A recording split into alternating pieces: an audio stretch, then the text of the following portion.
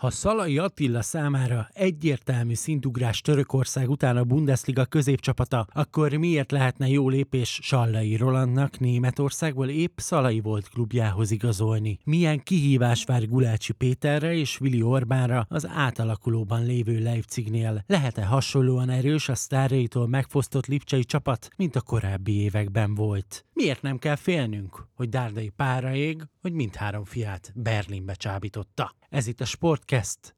Azonnal kezdünk.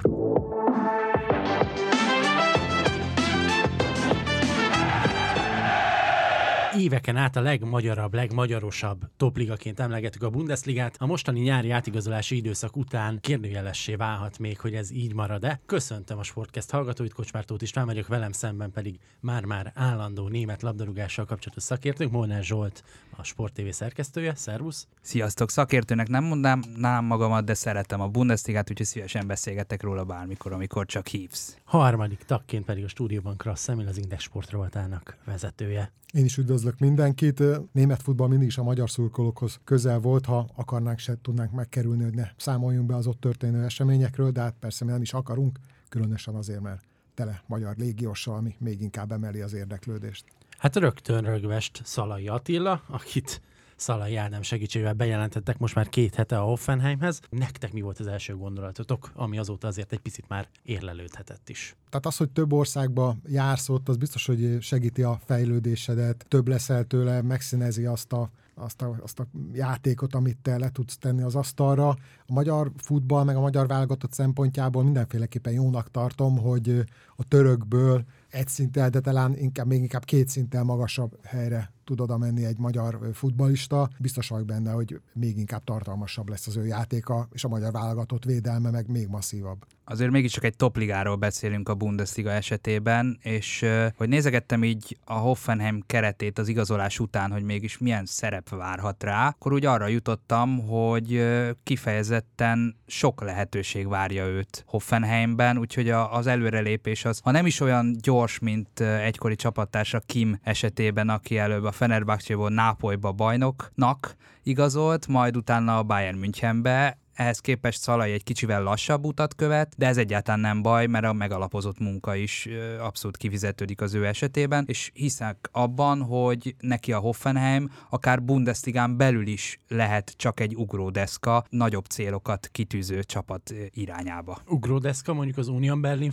irányába, vagy őket ne tegyük azért olyan nagyon sokkal magasabb polcra, mint ahol a Hoffenheim van, akkor is, hogyha a pillanatnyi forma ugye az Union, aki szintén állítólag, vagy akik szintén érdeklődtek Szalai iránt, megy a Bajnokok Ligájába, míg a Hoffenheim 14.-15. helyen zárt, és azért az utolsó fordulókban is számogatni kellett, hogy benn marad-e. Remélem, hogy a Hoffenheim mondjuk esetleg pont Szalai Attilával a soraiban lép arra az útra, amin a Union Berlin már rajta van, és ahol a Hoffenheim is volt Julian Nagelsmann alatt, amikor 3. helyen végeztek a bajnokságban és indultak a Bajnokok Ligájában, és egyébként még párhuzam, hogy akkor Matarazzo volt Nagelsmann segítője, aki most az edzője lesz Szalai Attilának a Hoffenheimnél, úgyhogy kicsit ilyen klasszikus gondolkodással nézve a dolgot, én az ugródeszkának inkább az ilyen alapvetően a BL-be várt csapatokat gondolok, mint a Dortmund, a Leverkusen, a Lipcse, vagy akár mondjuk a Bayern München, bár azt azért nem gondolnám, hogy az elkövetkezendő 1-2 évben Szalai Attila hirtelen akkor átugrik, hogy egy érdemes legyen neki a Bayern Münchenbe szerződnie. Én is úgy gondolom, hogy lehet ugródeszka Németországon belül is a Hoffenheim. Mindig vannak olyan csapatok, ahol fut a szekér, és mindig vannak olyanok is, akiket standarden oda várunk a dobogóra, éremre, BL indulás jelentő helyre, aztán vagy besikerül neki ez a szezon végén, vagy nem. Számomra inkább az a kérdés itt a szezon előtt az Attilával kapcsolatban, hogy az ő helye mennyire stabil ebbe a Hoffenheimbe. Tehát, hogy meg fogja kapni az állandó játék lehetőséget, kezdőként kapja meg, lekapdossák egy fél idő után, beteszik a második fél időre, vagy tényleg az elmúlt évei neki azért arról szóltak, hogy ahol ő járt, ott ő standard kezdő volt. Tehát az előmenetele, képességei arra predesztinálták, hogy akkor neki nem kellett itt házon belül túlságosan nagy harcot vívnia, szerintem a pozíciójáért, az neki adott volt. Nem tudom, hogy itt meg lesz-e. Ugye Fenernél betöltött játékpercével, például ő volt az előző idényben a legtöbb játékpercet játszó magyar válogatott futballista, ami azért nem egy mellékes dolog a válogatott teljesítménye szempontjából is, de ha már felvetettük Szalai Attilára váró szerepkört, az azért biztató, hogy Matarazzo is nagyjából azt a sémát követi, amit például Nagelsmann a 3 középső védővel, és ennek a bal oldalán hasonló a felállás és a szerepkör is, mint amit mondjuk a magyar válogatottban betölt Szalai Attila. Úgyhogy ez talán biztató lehet. A másik, hogy nagyon sokat cserélődött talán a védelem, ami egy kicsi nehézség, de közben meg azt mutatja, hogy tényleg hiányposztra érkezett. Hát ugye papíron az előző szezon vége fele Akpoguma játszott abban a pozícióban, amit Szalai Attilának a legideálisabbnak tűnik így első ránézésre, de ő például az előrefele játékban nem annyira erős, mint Attila. Mert Attila rendkívül jó a progresszív passzokban, a megindulásokban, és kevésbé mondjuk a feljátékban vagy a szerelésekben, de pont ezért Akpogumával ki fogják egészíteni egymást, és ez a jó a háromvédős rendszerben, hogy ott lehetnek kisebb fajta hiányosságaid, vagy kevésbé erősebb oldalaid, mert hiszen ketten vannak melletted még belső, illetve középső védők, akik ezt kisegítik, és rengeteget lehet így fejlődni. És szerintem ebből a szempontból Szalai Attila Matarazzo keze alatt nagyon jó helyen lesz, emiatt a háromvédős rendszer miatt, amit beszéltünk, de az is sokat elmond Szalai Attilának a megítéléséről, hogy a Fenerbahcséban is, amikor volt nála 2 talán kicsivel akkor jobb középső védője, vagy belső védője a Fenerbahcsénak, Attila akkor is játszott, hiszen akkor a szélen szerepeltették. Tehát olyan szempontból mindenhol láttak benne annyit, hogy megtalálták mindig azt a pozíciót, amiben ő szerepelhet, és fixen kezdőjátékos lehet. Úgyhogy én ebben bízom a Hoffenheim esetében is, hiszen Matarazzo szereti a védőket kimozgatni a helyükről, és ad nekik esélyt arra, hogy részt vegyenek a támadások felépítésében, és ebben Attila abszolút jó partnere lesz az edzőnek, és emiatt bízom benne, hogy a bizalom is olyan lesz felé, hogy állandó játék lehetőséget fog kapni. Nem tudom, Zsolt, hogy találkoztál azokkal a német cikkekkel, ugye a modern labdarúgásban mennyit számítanak a kapcsolatok. A Szalai Attila ügynöksége a Rogon, ami egy német székhelyű ügynökség. Egyáltalán nem tűnik per pillanat véletlennek, hogy a Hoffenheim milyen kényelmesen tudott tárgyalni, és akár előzni is az Unión Berlinnel szemben. És a Rogonon belül egyfelől nagyon sok az olyan játékos, aki vagy megfordult, vagy jelenleg is a Hoffenheim labdarúgója, másfelől pedig azt pletykálják, hogy Dietmar Hopp szápvezérnek is és közvetlen kollégáinak, befektetőtársainak is vannak erőteljes érdekeltségei az ügynökségben, aminél egyébként olyan résztulajdonosokkal találkozunk, mint Luis Gustavo. Azért ezen egy picit fölkúszott a szemöldököm, amikor meglátta, hogy valaki még aktív játékos, de már rögtön forgatja a pénzét a kollégák játékostársak értékesítésével. Pici tud lenni ez a futballközeg, milyen szépen összeérnek a szálak. És akkor halkan jegyzem meg, hogy a Rogon például Willi Orbánt is képviseli, úgyhogy nehogy Lipcsében vagy éppen Hoffenheimben összeálljon 1-2 éven belül a magyar válogatott védelmi közepe. Pedig igencsak jó hangzó terv lenne, és Marco Rossinak akkor már inkább is. a Lipcsében. Hát nyilván a Lipcsében, tehát ahol remélem, hogy marad ez az irány, és ők azért fixen BL szereplők lesznek az elkövetkezendő években, és lesz azért Marco Rosénak is dolga most a nyáron, hogy a lipcsei keret ennyi távozó után együtt maradjon, és jövőre is legalább hasonló célokért küzdhessenek, mint idén, és az mondjuk teszem, azt legyen a dobogó így első körben. Abban, hogy nem biztos, hogy a Bundesliga lesz a legmagyarabb topliga a következő idényben, hát annak komoly szerepe van, hogy Szoboszlai Dominik távozott ebből a Lipcséből, viszont marad még 2 válogatott labdarúgón, Gulácsi Péter és Willi Orbán. Gulácsi Péter helyzete az igencsak érdekesnek ígérkezik. Ugye ő az előző idénynek a nagyon-nagyon nagy részét ki kellett, hogy hagyja a térdszalag szakadása miatt. Jó hír, most már állítólag teljes értékű edzésmunkát végez, de azért Lipcséből érkező pletykák szerint nem olyan betonbiztos az a pozíció, ahova ő vissza fog térni. Szerintem ez minden futballista esetében így van, hogy kell bizonyítania folyamatosan, és egy sérülésbe visszajöve persze megvan a kockázata, hogy nem lesz ugyanolyan a lába, mint azelőtt. Csapatkapitányként szerintem még kiemeltebb bánásmódban fog részesülni Lipcsében, és ez talán jelentheti azt, hogy nem az első megingásnál fogják őt kivenni, hanem ahhoz sorozatosan kell rosszabbul teljesítenie, vagy fájdalommal járni edzésre, mérkőzésre, hogy kikerüljön a kapuból, de talán abból a szempontból meg nem is feltétlen rossz, hogyha van egy váltótársa, aki mondjuk esetleg a kupában szerepel helyette, vagy nem minden mérkőzésen kell Gulácsit terhelni egy ilyen sérülés után, úgyhogy ilyen szempontból a Lipcse szerintem jó helyzetben van, és Gulácsinak is továbbra is ez az egyik legmegfelelőbb hely és pozíció, ahol ő megtalálja azt a számítását, ami fontos a magyar válogatottnak is, mert nekünk is jó, ha azért nem egy agyon használt Gulácsit kapunk majd a válogatottban, hanem esetleg olyat, aki éles, és aki mondjuk esetleg még a magyar válogatottban is félig meddig a klubcsapatának is akar bizonyítani.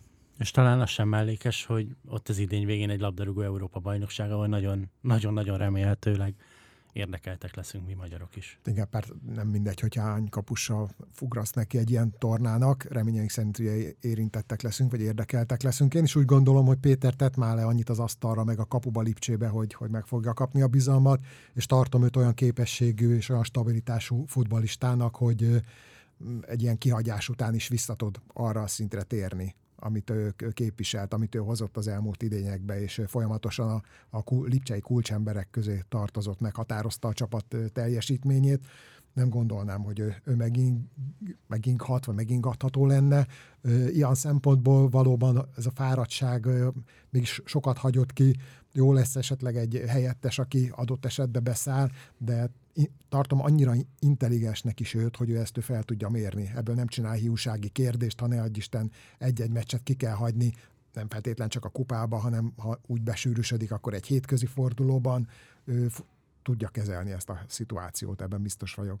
Vajon mekkora kihívás az, hogy nem elég, hogy ilyen hosszú kihagyást követően kell visszaállnod a kapuba, hanem azért egy jelentősen átalakuló csapat fog előtted szerepelni. Dominik az egyik kulcsfigura, akiről beszélgethetünk, úgyhogy tényleg komoly érvágás, aki távozott Lipcséből. De most már egyre biztosabbnak tűnik, lehet, hogy kimegyünk a stúdióból, és már megszületik a megállapodás, és Josko Guardiola Manchester City játékosa lesz, 90 plusz egy néhány millió euróért cserébe, ami a poszton világrekord. Talán nem is véletlenül látva azt, amit letett a horvát back az elmúlt 2 évben a Bundesligában, meg úgy unblock mondjuk a horvát válogatottban, hogyha visszagondolunk a katari világbajnokságra, és akkor bizony még egy csomó olyan pozíciót említhetünk ebben a Lipcsében, ahol német válogatott játékosok szerepeltek, ahol nemzetközi rutinnal bíró futballisták szerepeltek. Nem véletlenül gondoltuk azt, hogy azért egy 8 közé a BL-ben mindig esélyes csapat, most pedig majd jönnek olyan feltörekvő ígéretek, mint Xavi Simons, a Liverpoolból kölcsönben megkapott Fabio Carvalho, ami nem biztos, hogy ugyanaz a szint lesz, és dadokat azért itt a gépezet. Így van, ez nem annyira szimpatikus irányvonalváltás a Lipcsénél nálam, hogy azért nagyon komoly játékosokat nagyon komoly pénzekért engedtek el, és azért érkezik pótlás, mert azért a francia bajnokság egyik legjobb támadója volt tavaly Lois Openda a Lannál, ott Szeszkót is végre kipróbálhatják, a szlovén centert, de hogy azért nem, csak nem úgy egy pótolják aki már bizonyította a Bundesligában. De hát Nkunku mielőtt odaigazolt. Valahol.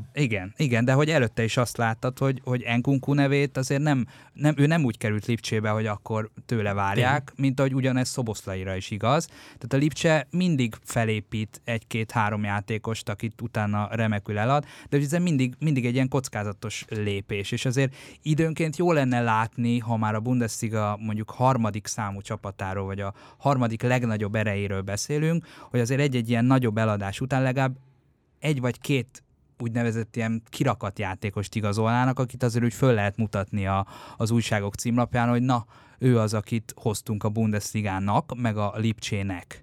És hát így sajnos azért hosszabb távon mindig benne lesz a lehetőség, hogy a Lipcse, vagy úgy unblock az egész Bundesliga lemarad kicsit a 1-2 másik topligához képest, hogyha nem igazolnak néha kész játékosokat, és mindig benne lesz a lehetőség annak, hogy nem mindenki váltja be a hozzáfűzött reményeket. Bundesliga lemaradás, egy kicsit zárójel. A Bayernnek a PR marketing igazgatója tegnap kifakadt a német sajtóban, hogy a Premier League csapatok közül 20 együttesből 18 elment világkörüli turnéra, közel-kelet, távol-kelet, Egyesült Államok próbálják a piacokat nyitni. A Bundesliga csapatok közül egyedül a Bayern és a Dortmund tette meg ugyanezt, és szerintem ez marhára nem lesz jó, hogyha így folytatódik, és például egy Lipcse, akivel harmadik erőként számolnak, szép kényelmesen el van az osztrák meg a németországi edzőtáborban. Ez is hasonló jelenség és problémának tűnik, mint amit az előbb Zsolti feszegetett az átigazolási politikával. Nyilván, de hát nem véletlen a Premier League a világ legerősebb ligája, üzletileg is, gazdaságilag is, és ennek kapcsán szakmailag is. Tehát az ott lévő csapatokat bárhol el tudod rakni a világba, és van rá fogadókészség, van rá kereslet, tudnak rá szponzort keríteni. Ugyanez nem feltétlen igaz a Bundesligába, tényleg a két kirakat csapaton kívül, ami jellemzi a német futballt. Picit még a Lipcsére visszalőve, én látom viszont bennük olyan szinten a potenciált, hogy nekik azért megvan a rendszerük. A pénz biztos nem kellett, hogy itt most így kitapsikázzák a keretüket, nem égett a zsebük, nem volt lukas, tehát nem azért adják el. Ha ők eladnak játékost, én szerintem ők pontosan látják azt a helyettest, azt a pótlást, hogy ezt hogy fogják tudni kibekkelni, kihozni egára, vagy hogy tudnak felépíteni egy következő játékost. Én nem féltem őket. Mint ahogy Gulácsi Péter se féltem, hogy itt új csapatba fogja magát találni, hozzá van szokva. Tényleg ez is a profi futball belejárója. Mi a fene lehet egyébként annak az oka, hogy a Lipcse nem tudott meggyőzni senkit sem maradásról ezek közül, a nevek közül? Jánkunkut nagyon rég tudtuk, Szoboszlainál tudjuk, Eszterháziék elmondták, hogy azért idén legkésőbb jövőre meg akartak lépni egy ilyen szintlépést, de összességében azért, amikor 3-4 ilyen húzó nevet távozik, és te azt mondod klubvezetőként, hogy na nem, a következőt már biztos nem engedjük el.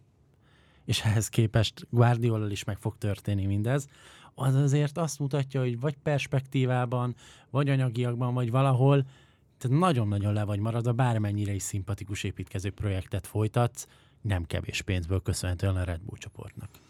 Hát ugye Dani Olmo az egyetlen igazán nagy nevű lipcsei játékos, akit maradásra sikerült bírni. Én meg is lepődtem, amikor... Hát mondjuk szegényt megelőzték a Liverpool transferben Szoboszlaiát. Pedig ugye egész tavasszal arról volt szó, hogy Dani Olmo miatt jönnek a Liverpool játékos megfigyelői Lipcsébe, Dani Olmo miatt jönnek, és akkor az utolsó 2 hétben elkezdtünk arról beszélni, hogy ja, de Szoboszlai nevét is fölírták. Hát lehet, hogy miatta jöttek, csak nem őt vitték el, ilyet is láttunk már futballban. Igen, de hogy őt végül sikerült maradásra bírni, pedig szerintem Spanyolországban is azért mindkét vagy mindhárom nagy klub keretében elférne egy Dani Olmo típusú játékos. Őt valamiért sikerült meggyőzni, ami ráadásul nekem azért is meglepő, mert hát azért egy spanyolnak valószínűleg nem a németországi kultúra és életstílus áll a legközelebb az alapvető habitusához. Persze ez lehet, hogy csak általánosítás a részemről. De hogy igen, ez az érdekes, hogy nem sikerült több játékost meggyőzni, és ennek lehet egyébként az is az oka, ami visszavezethető erre a marketing túrára, hogy egyszerűen Lipcsében is úgy érzik, hogy nem tudják megtenni azt a lépést, vagy nagyon nehéz az a következő lépés, hogy mondjuk bajnoki címmel tudjanak ott tartani játékosokat, vagy a bajnoki cím megszerzésének lehetőségével tudjanak összerakni egy keretet, mert sajnos a Bayern Münchennek olyan gazdasági és tradicionális fölénye van a többi csapathoz képest, hogy emiatt nehezíti a többi csapatnak is a dolgát, akár az igazolások és a szerződtetések terén is, mert látják, hogy nem nagyon van esélyük komoly trófeákért küzdeni, mert ahhoz egy elképesztő Bayern hanyatlásnak kell jönnie, csak hát ez meg egy ilyen ördögi kör, ha összevetjük ezeket a dolgokat, mert közben meg pont ez lenne a feladata az összes német csapatnak, hogy olyan alternatívát nyújtson a játékosainak, hogy még a Bayernbe se akarjanak menni, nem hogy külföldre. Na jó, de közben meg a Premier League-nél nem azt látjuk, hogy a Manchester City regnálása megfojtotta volna a ligát, pedig ők is 6-ból 5-öt megnyertek az elmúlt időszakban, és elképesztő dominánsak. Tehát, hogy nekem mindig ez egy kicsit ilyen takarózásnak tűnik, hogy itt a Bayern, nem tudunk velük mit kezdeni. Hát most, ja, a spanyoloknak meg ott van a Real, meg a Barca, és nem tudunk velük mit kezdeni, csak ha hibáznak, de akkor viszont odafér 10 évente egyszer-kétszer az Atletico Madrid, vagy előtte megint egy 10 éves ugrással a Valencia. Tehát, hogy kb. Igazából Olaszországban tudnád azt mondani, de hát ott is 10 éven át meg előtte regnált a Juventus, hogy jó, itt van perspektíva 4-5 klubban. Igen, ez egy rendkívül érdekes és nagyon egy külön adást is megérne ez a kérdés. Igen, messzire vissza, hogy inkább provokállak titeket egy másik kérdéssel. Ez pedig az, hogy azt mondjuk Szalai Attilánál, hogy a Hoffenheim, a Bundesliga 15.-16. helyezett csapata egy előrelépés, de lehet, hogy 2 polccal, ezt mondta nem én, ugye? 2 polccal is magasabban jegyzett csapat, sikerül nekik a szezon. Mint a Fenerbahce.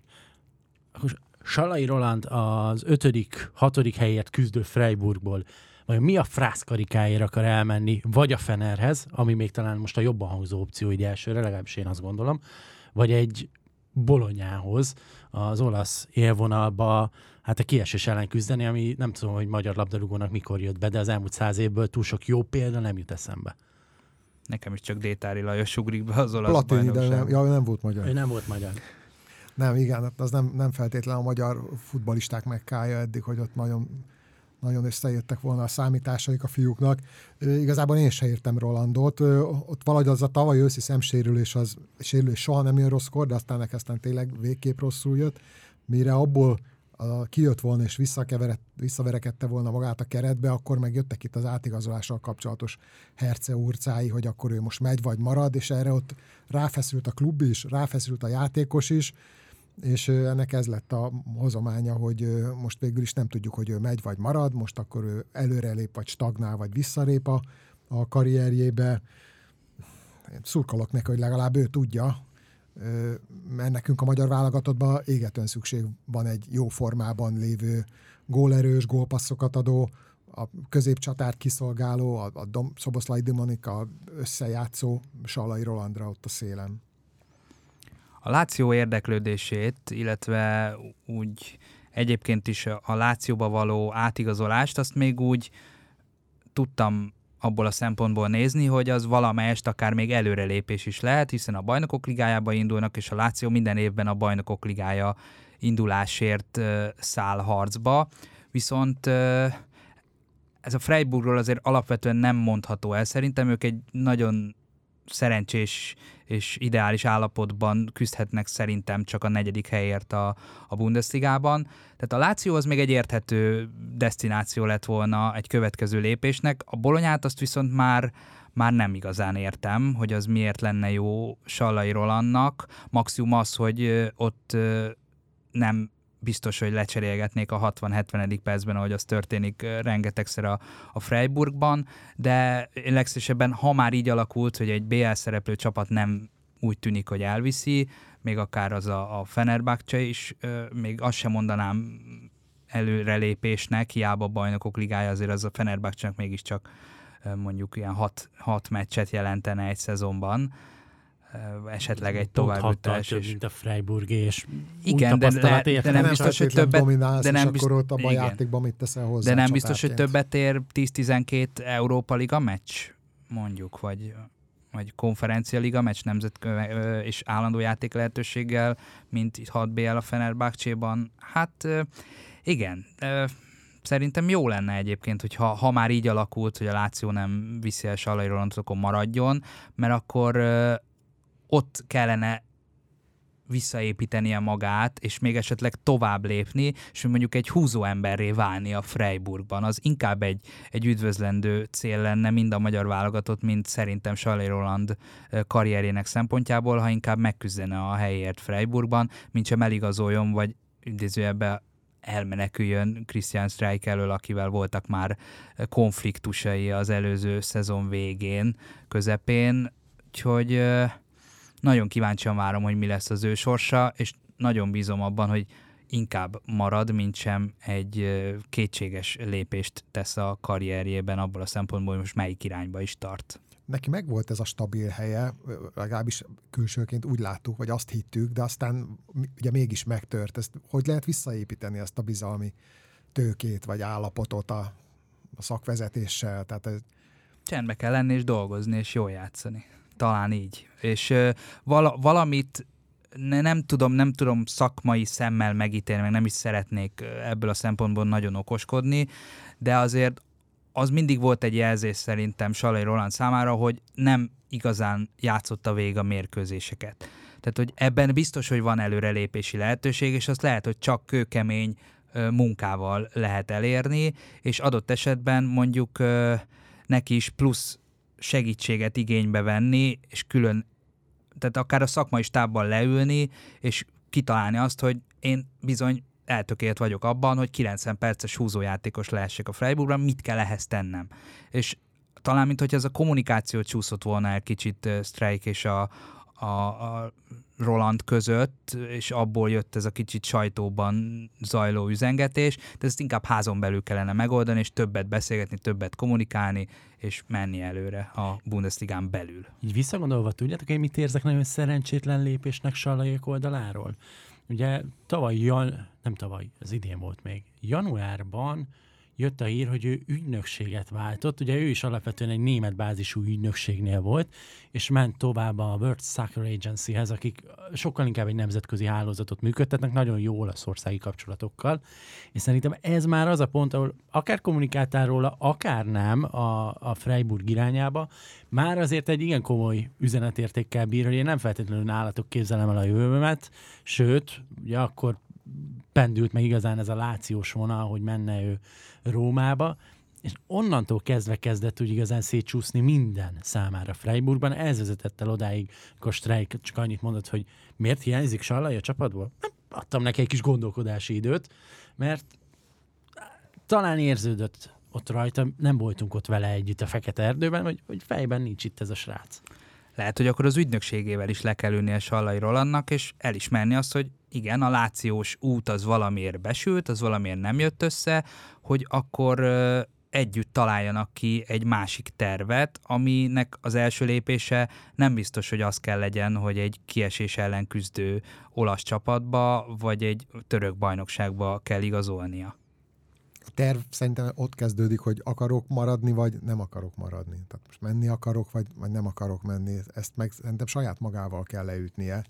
És ha ez megvan, akkor igen, előbb mondtad a kommunikációs részt, akkor azt tovább vinni a menedzseri iroda felé, meg a klub szakmai vezetése felé, hogy ez a helyzet, nem kapok elég bizalmat, nem érzem jól magam, stb. Inkább váltanék, mert a klub se fog ragaszkodni egy olyan játékoshoz, aki nem komfortos ott a keretben, mert az szabotálja az edzést is, meg a meccseken se koncentrál úgy oda, azzal senki nem lesz előrébb. Meg olyan komoly profitot sem hoz, ami azért a Freiburg rendszerének viszont tényleg alapköve, hogy 3-4 éven belül föl tud építeni játékost, el tud adni minden nagyobb profittal, és jöjjön a következő, mert különben megreked a csapat, és nagyon fontos bevételektől tud elesni. És szerintem azért a Freiburgnak se olyan marhára mindegy, hogy egy viszonylag jó formában lévő Sallait el tudsz adni 15-20 millióért is akár a jelenlegi piacon, vagy tényleg azon megy a matek, hogy egyáltalán 10 milliót hajlandó el 6 részletbe kifizetni a Bologna. És nekem még mindig, de örülök, hogy ti is nagyjából azt a gondolatot mondjátok, ami bennem van. Ez egy nagyon-nagyon furcsa váltás, amikor fél évvel korábban még topligai élcsapatáról beszélgetünk, majd jön egy olyan olasz lehetőség, ami hát finoman szólva is játékos temető. Ilyen menekülő útvonalnak tűnik, ez a mindegy, hogy hova, csak valahova igazoljak, ami hangzik valahogy. És ez nekem az ügynökség részéről, ha ők erőltetik ezt, hogy ha már ide szerződtél hozzánk, ha már jó olasz kapcsolataink vannak, akkor így is elviszünk Olaszországba. Igen, fiam, van itt egy olasz lehetőség, gyerünk. Igen. Hát nagyon remélem, hogy és Sallai Roland mentalitását, nyilatkozatait ismerve, hallva, úgy vagyok vele, hogy szerintem ő meg fogja tudni hozni azt a jó döntést, és ő marad egy megfelelő úton. Reméljük, hogy nem befolyásolják olyan szinten a karrierjét, hogy az rosszabb irányba induljon el. Hiszek benne, és remélem nagyon, hogy rendben lesz ő is mind a magyar válogatott szempontjából, mind pedig a saját karrierje szempontjából. Nyilván innen Budapestről nem sokat ér, de akkor megszavazunk neki egy Roli, maradj Freiburgban még egy picit. Nézzük meg, igen. Nézze meg, aztán utána meg majd mi megnézzük. Igen, hogyha nem kap ősszel kellő mennyiségű játék lehetőséget, vagy ő se érzi jól magát a továbbiakban Freiburgban, akkor még télen még mindig ott egy opcionális váltás lehetőség, és akkor már egy plusz fél éves tapasztalattal lehet csapatot keresni neki. Meg talán picit könnyebben mond le összegekről a Freiburg is. Így van. Közeledik majd a 2025 nyári szerződés lejárás az ő esetében.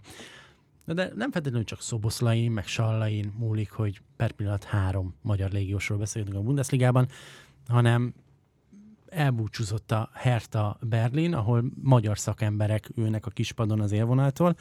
Dárdai Pál pedig azért nagyon hamar szívünknek 3 magyart odavitt a csapathoz. Ugye alapvetően ő már tavasz végén is együtt dolgozhatott a középső fiával, Marcival, aki középhátvédként bevethető, és egész sok lehetőséget kapott tavasszal.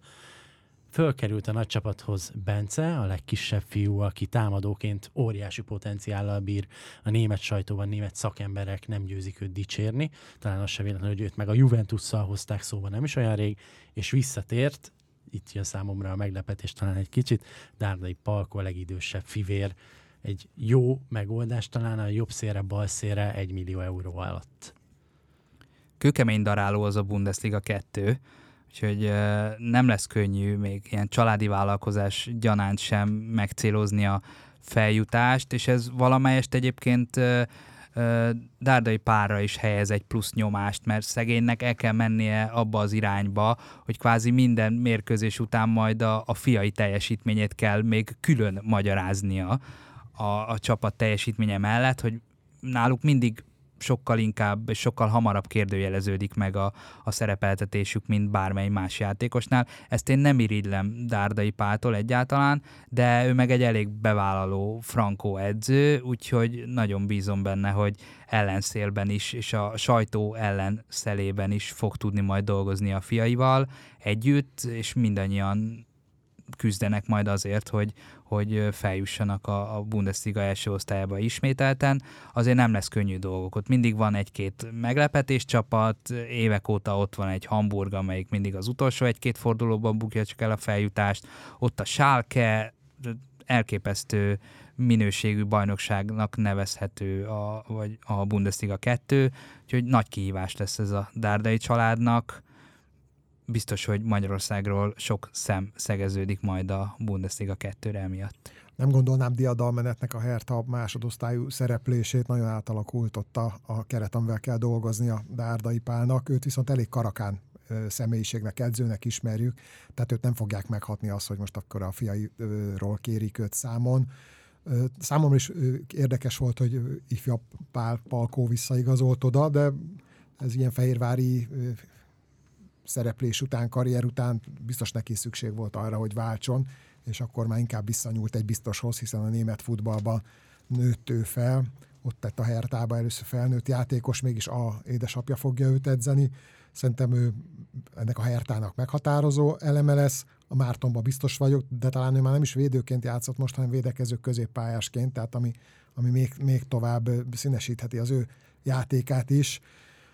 Most nagy levegőt vettem magyar válogatottként, azért nagyon el tudnám ott abba a pozícióba őt is képzelni majd egy idő után, csak hát, hogy korosztályos német válogatottként ez még ott neki is nagy kérdőjele, meg az egész családnak is gondolom, Bence szintén, aki ugyancsak korosztályos német válogatott, sőt évek óta hallom, itt kollégákkal beszélgetve róla, hogy a család úgy kezeli, hogy az idős fiú nagyon jó futballista, na de a középső az aztán még jobb, a legfiatalabb meg ő a 3 közül ő az első igazából. Itt kicsit ilyen magyar népmesei vonalnak kicsit tűnik magyar azért. Népmese, de ahogy eddig fut a szekér, én ezt látom bennük.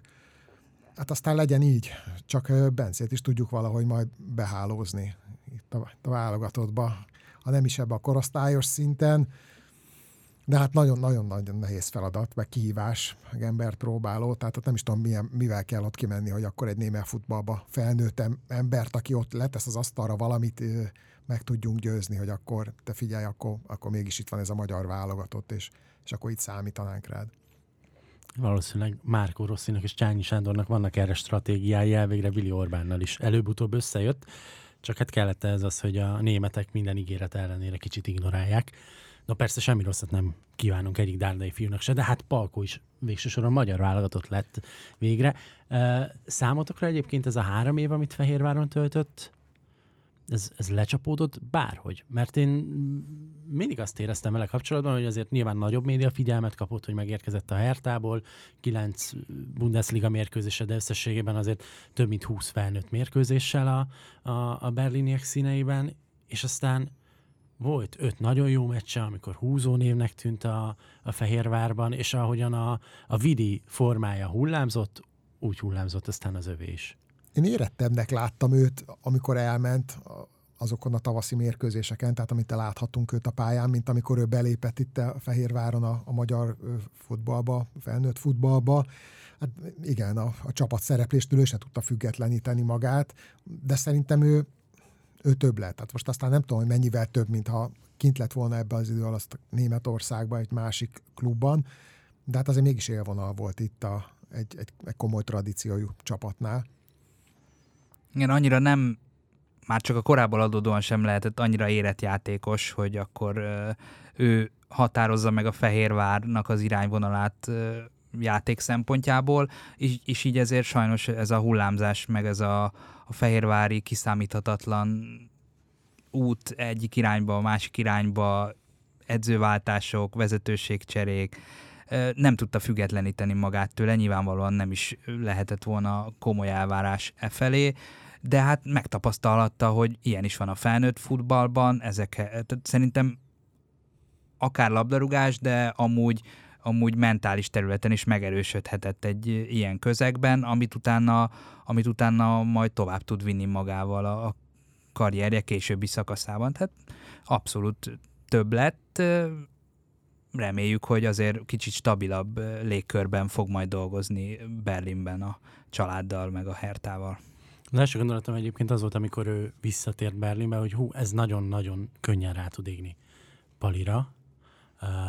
Nem mint hogyha őt védeni kéne, de aztán amikor az ember picit jobban belegondol, és látja a Hertának az átigazolási politikáját, azt, hogy a nagyon nehéz anyagi helyzetben tényleg nagyjából ez a 500 000 euró, 1 millió euró közti játékosokkal tudnak operálni, őket tudják odavinni, és mondjuk cirka 800 000 euróért, amiről a sajtóhírek szólnak, kell neked hozni egy szélső játékost, aki mind a két oldalon bevethető. És próbálsz te minél kevésbé zsákba macskát venni, akkor ki mást választanál, mint aki 24 éves korára 24 éve ismersz, és pontosan tudod, hogy egy hatalmas előnyöd van vele szemben, ha van edző, aki képes motiválni és kihozni belőle a 110-120%-ot, akkor az te vagy. És innentől kezdve meg már annyira nem is tűnik elfogultságnak az ő visszaigazolása, sokkal inkább egy szerencsés csillagzatnak, hogy megpróbáltam még kezelésbe venni és kihozni belőle a legtöbbet, ami benne van. Így van, ez egy nagyon szép irányvonal, ahonnan megközelítetted ezt a történetet, hogy Dárdai Pál is csak abból tud főzni, amilyen van, és ő messze nem kapott regnálása idején soha olyan lehetőségeket a Hertha kispadján, mint bizonyos elődjei, úgyhogy ő a maximumot fogja kihozni ebből a Hertha keretből, meg amit lehetőségként kapott erősítésre anyagilag és minden szempontból, aztán, hogy ez mire lesz elég, az majd a pályán fog eldőlni, de ismételten ott tartunk majd szerintem, hogy Berlinben Dárdai Pálra rossz szót a családja miatt sem tehet majd senki. Pali is a maximumot próbálja megtenni élete szerelméért, élete klubjáért. Akárhogy nézzük, itt egy másodosztályban, nyilván feljutásban gondolkodó, de azért nem 1000%-osan tűzbe menő csapatról beszélünk, és mégis hoztak egy olyan játékost, most nem a nevekről beszélünk, aki válogatottban, egy keretben, bőkeretben, számításba vett játékos, aki egy Nemzetek Ligája A-ligás osztályban szerepel. És itt egy másodosztályú csapatról beszélünk. Én nem tudom, hogy Bundesliga 2-ben volt ilyen, akik Nemzetek Ligája A-ból halász el kerettagokat? Szerintem nem sok, ha egyáltalán van. Kerettagok adódhatnak, de biztos, hogy csak ilyen hát A-ligából semmiképp. Azt én se gondolnám, hogy tényleg maximum ilyen letteket, litvánokat jó, bocsánat, de tudok elképzelni. Oké, csak ez az A-ligás csapat, ezek mi vagyunk, és nem akarom azt a gondolatmenetet kinyitni, hogy merjünk-e nagyok lenni, vagy miért gondoljuk azt, hogy mi olyan picik vagyunk 100 éve, de azért mégiscsak egy magyar válogatott kerettagról van szó, és bármennyit nőtt a magyar labdarúgás ázsiója az elmúlt 5-10 évben, nagyon nagy részt Marco Rossi irányítás alatt elért bravúrokkal, meg nyilván viszonyulhatunk a 2016-os Európa-bajnoki szerepléshez is, azért a nemzetközi futballban a magyar személy, a magyar útlevél, az még mindig szerintem egy visszább húzó erő egy tárgyalásnál, mint inkább csak úgy mondanám, hogy nem ad hozzá pluszt. Érték. Inkább abból a szempontból, hogy pluszt nem ad hozzá, hogy magyar vagy, de talán odáig már eljutottunk, hogy nem is hátrány. De a német 2-ben szerintem azért leültek volna, ott azért nem vágják ránk az ajtót. Nem, mondjuk Torkelle Sándorokat, meg Szabics Imréket is láthattunk tündökölni kis túlzással a Bundesliga 2-ben. Meglátjuk, hogy a Hertha Berlin mennyire fog tündökölni, és sikerül-e mondjuk minél hamarabb visszapattanniuk, vagy megjárják ugyanúgy a kanosszát, mint a Hamburg. Az első fordulóban ugye 1-0-ra kikaptak, úgyhogy lesz majd honnan javítani, hova folytatni itt az építkezést Dárdai Pálnak, és meglátjuk, hogy a magyar labdarúgók a Bundesliga első osztályában majd mire mennek, remélhetőleg legalább 3-an, de hát ha még valaki valahonnan be tud hullani, és akkor marad a Bundesliga a legmagyarabb topliga, ott jövő héten indul útjára a labda, ahogyan például majd az angol bajnokságban is, hogy az angoloknál mi várható, mi mindent remélhetünk mondjuk majd Szoboszlai Dominiktól a Liverpooli első idényében, azzal jövő héten foglalkozunk. Köszönöm a figyelmet mindenkinek, és köszönöm nektek a beszélgetést. Köszönjük mi is. Köszönjük szépen a figyelmet, remélem hamarosan találkozunk majd.